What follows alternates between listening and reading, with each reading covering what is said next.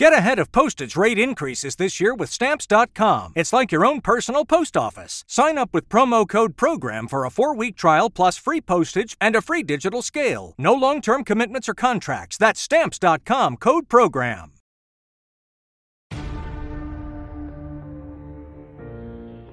When it comes to the fight against insurance companies, large corporations, and the healthcare industry, injured victims are always the underdog.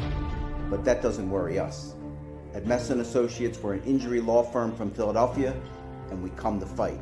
Our clients know that they've got representation with a chip on its shoulder, and it's the same chip that makes Philly the toughest city in the country. Call 215-568-3500 or visit us online at messalaw.com. Messa & Associates, the toughest injury firm in Philadelphia.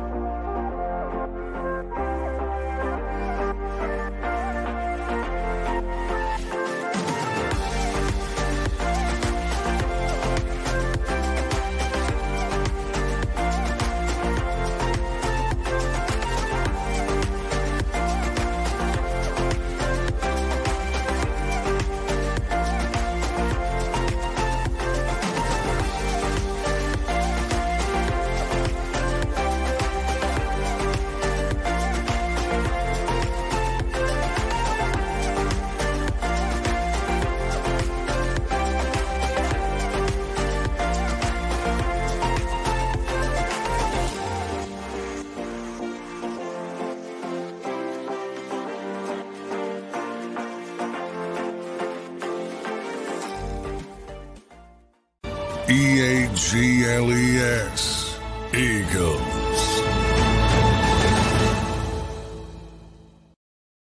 Eagles fans, welcome back to another edition of Football 24/7. I'm your guy, Tone DeShields II, and I'm joined by our official Eagles insider, the one and only John McMullen. Now, John, you know I give the best intros. You know I love making sure that people understand that you're one of the best in the game doing this thing. So, before we get too deep into the content, how are you feeling today, sir? How was your day? How's everything treating you? What's the overall vibes right now down at the Norfolk Complex?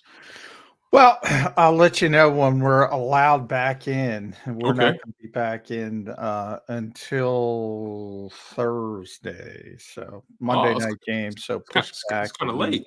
Yeah, it is. They gave players, they're 8-1. So it's kind of now they're collectively bargained. They have to have off over the weekend, and but the Eagles could have brought them back a little bit earlier, but it's tough to be a hard ass when you're 8-1. So yeah, to the victor goes the spoils. Yeah, I don't. But they are practicing on Thursday instead of a walkthrough. They had been doing the Wednesday walkthrough, so everything's kicked back a day because of the Monday night game, and they are going to be on the field for a full practice. So a little bit different coming off the bye week. They want to get the guys back into it, but Thursday, Friday, Saturday. Practice in front of Kansas City on Monday Night Football. So walk me through your typical bye week shenanigans, John, when it comes to the Philadelphia Eagles. I mean, how do these bye weeks normally go? I mean, we know the guys have the days off, but I guess by the order of events, what do the coaches typically do? Are the coaches taking advantage of the bye week, or are these guys really locked into the lab just trying to figure out what's next? Coaches typically work a little bit, but Nick was very cognizant of giving his guys on the staff some time off as well. So the Eagles, they were back in on Monday, though, the front office and the coaches. So a little bit of extra time from their perspective, but Nick doesn't want them overdoing it. It's a long season. Same thing with the players. If you're 1-8, you probably got to be in there trying to figure stuff out. But 8-1, again, are you going to be a hard ass and say you guys got to be back in here working?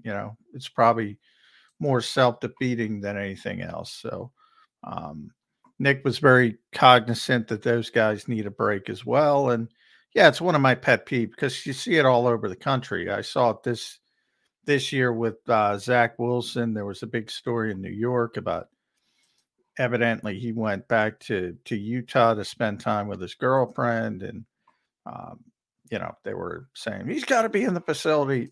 He's not allowed in the facility. They collectively bargained the time off during the bye week.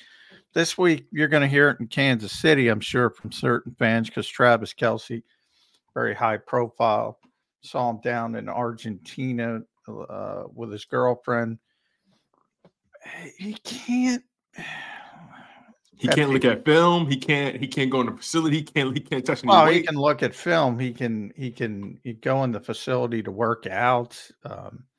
You guys who live in Philadelphia can go to the NovaCare complex to work out, but they can't do any football work. They can't meet with coaches. They can't do any of that action. For people saying, well, you can go in there and, on one hand, people say, oh, you can't cheat. Michigan, Bill Belichick, you can't cheat. And on the other hand, they'll say, well, just go back in. How do they got cameras all over that place. People get fined all the time. Well, the NFLPA is on top of that stuff. Well, what happens? What happens if I'm a player and I happen to see coach in the hallway? Do I just not look at him, or do I just give him the head nod and not say anything to him? How does that work? I mean, especially if I'm working out. You're allowed to say hello. You're allowed to interact like a human being, but no, you're not allowed to do any football work. So there's no meetings. There's no on-field stuff, and it's not allowed. So people can scream as long as they want to scream, and they're human beings. They don't think about football 24/7. They have lives. They have wives. They have children. Younger guys might have a girlfriend. They have lives. It's a job like any other job. Mm-hmm.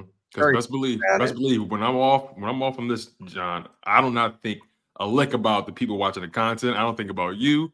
I don't think about Xander. Well, now that hurts. I don't think about. I still love you, John. I still now that hurts. But it's just we went through it with the Super Bowl last year, and Jonathan Gannon having a 15-minute conversation. Oh my God! Like people are going out to dinner. They're human beings. Yeah. That is very true. This 5-game stretch coming up. Let's get into it, man. This 5-game stretch is going to be, as everyone deems, the hardest 5-game stretch of the NFL season for any team. Is it? That's what they're saying, John. That's what the national media is qualifying it as, or quantifying it as, right? The toughest stretch of the NFL season for any team in the NFL. Just as the Philadelphia Eagles had the hardest overall schedule in the NFL. That's what they tell us. But the first matchup, Eagles versus Chiefs. Of course, the Eagles are only focused on going 1-0 each and every week, right? But we don't necessarily have to focus on just one game at a time. We can afford to look ahead because we're not actually the ones playing in the game. This Chiefs matchup, first of many, what's your initial thoughts about this matchup? What are the things that are going through your mind in terms of matchups and just the rematch of the Super Bowl? What are your overall thoughts about this matchup as it stands right now? Well, first of all, real quick, the schedule aspect of it. That's why you can't go on last year's records. At the beginning of the season, how tough is Buffalo going to be? Well, now they're not looking so tough. They're not looking nearly as good as expected. They're not even going to make the playoffs, most likely. They've lost 5 games. They lost them all in the conference. You got to wait. Got to wait and see before declaring everything is this or that. It's a week-to-week league. It's a situational league. John, if people were going to think logically, I don't think any of us would be where we are right now. This isn't a logical business. Everyone is all about the hyperbole. Everyone is all about Not me, man. The shock jockey. Okay, so John, leave logic at home. Leave logic at NovaCare. Okay? Some people, I can't do it. That's my That's my superpower. I can't do the opposite. I think it's silly. Like I said, I was bringing out, you know, like, why are you going to get upset about people going on vacation? It doesn't make sense to me, but people get upset. People want to declare the toughest schedule in the history of the world in August. Feel free, but stuff's going to happen. I thought their first loss would be the New York Jets in the preseason, and it turned out to be correct for a completely different reason. I thought they were going to beat them because they were going to be a really good team with Aaron Rodgers at quarterback. They beat them because the Eagles had an uncharacteristic game and turnovers all over the place, and Jalen Hurts made an uncharacteristic bad play at the end of the game. Nothing ever works out in the NFL as you expect it to. But as we say that, the Eagles are here going to Kansas City, rematch of Super Bowl 57, best record in the NFL for the Eagles, best record in the AFC for the Chiefs. Mm-hmm. And they both have lacked style points. So they're both sort of in their home cities in that, why aren't they doing this? Why aren't they doing that? But they are winning more football games than everybody else in their particular conference. So that's where we both are. It's always interesting because Andy Reid, I don't think younger fans realize everything the Eagles do is rooted in Andy Reid from 1999. Everything. He taught this organization how to build a roster. He taught Howie Roseman how to do it. The Chiefs do it the same way. And it's no coincidence that two teams that do it right are in the position they are in. It's funny. You brought up the fact that neither of these teams, have really won with style points, right? It's been close games. It's been nip and tuck. They lost a game here and there that many thought that they would win or dominate. Yet they still have the number one seeds in both of their respective conferences. And it seems as if they're on a collision course. And you look at these other teams who have won with style points, yet they've lost significantly more games than the Eagles and Chiefs combined. Why do you think the Eagles and the Chiefs are covered the way they're covered? I mean, is it simply because they're, with greatness comes, great criticism? Is it really just that simple, John? No, it comes with expectations. So they're expected to play well. And when you're expected to play well and you don't play up to people's expectations, it becomes a thing.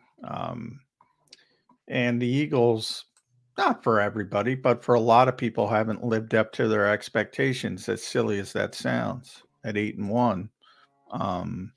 Same thing with the Chiefs. Even I would say even to a greater degree with the Chiefs, because their offense hasn't been good, to be honest. And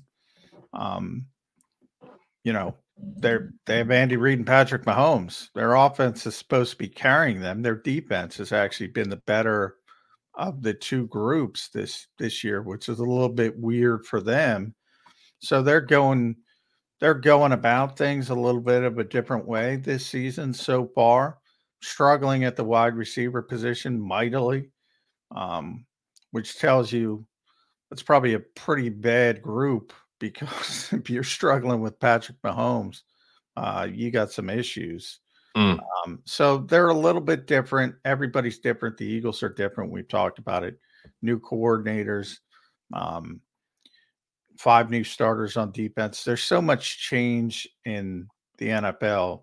So for all those people who want to look back at Super Bowl 57, doesn't have a lot of bearing on this particular game, other than it's the same teams, the same organizations, and everybody's going to act like it has a bearing on this game. I mean, is it fair to say there's some emotional or prideful bearing involved, at least for these players?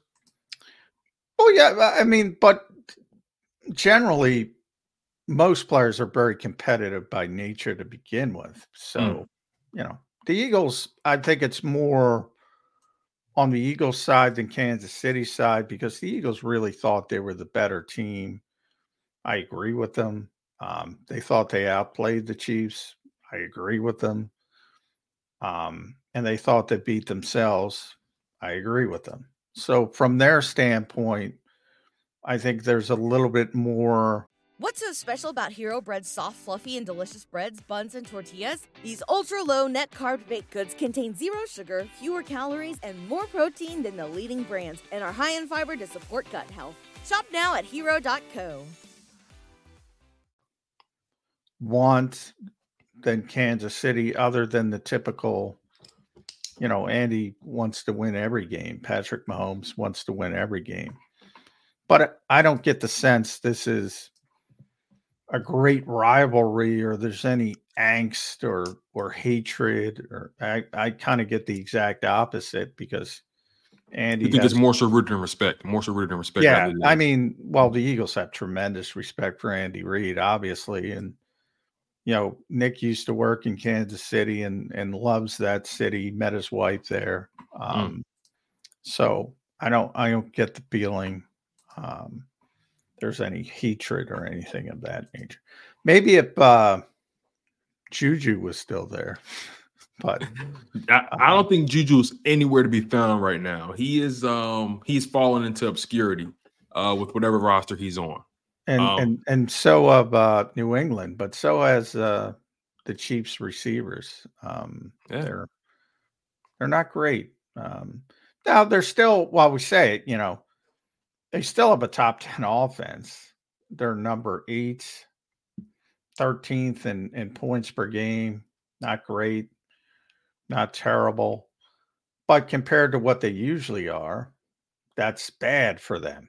And that's sort of the framework out there from their fan base. But the defense is ranked 4th, 2nd in points per game, and that's much better than it typically is. And also very uncharacteristic. They've been turning the ball over a lot. When they lost to Denver a couple weeks ago, which was probably their worst game of the year. 4 turnovers, right? I think it was 2 interceptions or 2 fumbles or 3 interceptions, 1 fumble. I can't remember, but it was definitely like 4 turnovers. Yeah. So same as the Eagles against the Jets, and they're both minus in turnover, which is weird. Both the Eagles and Interesting. So it's interesting because the Chiefs, their defense has impressed, but their offense has regressed. And obviously, Patrick Mahomes is the linchpin in that offense. He makes them go, and he's doing the best he can with what he's been given at the receiver position. Travis Kelce isn't having the most explosive season that we're used to seeing him have. But still, there's a level or there is a reason to take this opponent extremely seriously, obviously, for obvious reasons. I'm curious to know what the Eagles' deficiencies in terms of their pass defense, even though run defense has improved, their deficiencies is pass defense this season. The past 2 games where they played the Chiefs, their run defense has been the issue, giving up 200-plus yards in the first matchup in 2021 and 2022 in the Super Bowl, giving up over 150 yards rushing. With the Philadelphia Eagles' run defense being better, but clearly the pass defense being worse, what's your level of concern for this Eagles defense going up against Patrick Mahomes, despite him having limited weaponry? Well, it's always the concern. I mean, the Eagles defense, run defense, obviously has been very good this season. That's partially because it's very good and partially because Jordan Davis has had a tremendous start to the season as that big run stopper in the middle. But I think you also have to be honest, and it's also because teams are usually playing from behind against the Eagles, and usually, not always, obviously they got down in Washington 14-3, but usually teams are playing from behind, and it's easy to pass the ball against them. So, it's sort of, you struggle a little bit at the outset running the football, you start throwing it, you have success throwing it. Why are you going to run it? Why are you going to bang your head against the wall? So it's very good, but understand there's a skew there a little bit. So you know how I feel about I know. statistics. I mean, a lot of it is very explainable when you layer it, but they're very good against the run. And then when you pack on, the other stuff that makes them number one. Would they be number one if they were an average team with a better secondary and more balanced defensively? Probably not, is what I'm trying to say. That makes sense. Yeah, it's interesting. I was looking up a stat, and in terms of the percentage that teams throw against the Eagles versus how many times they, how often they pass, and it's pretty lopsided, man. The teams are passing the ball on the Philadelphia Eagles north of 70% of the time, and teams are running the ball against the Eagles around 30% of the time.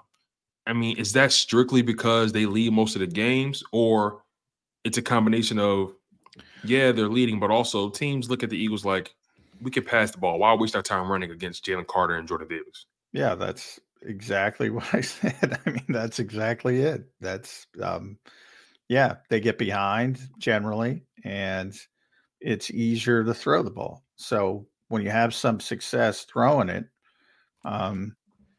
you don't have to go back to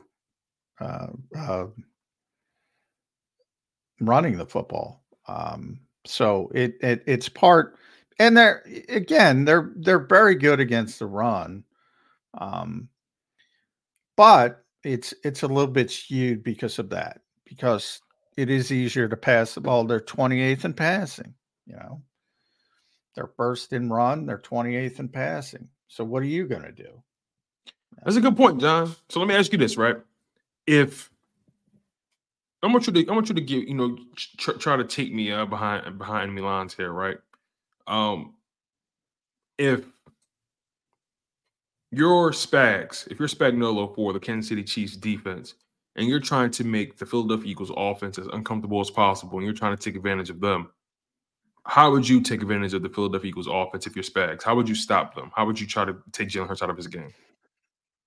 Well, I'm gonna.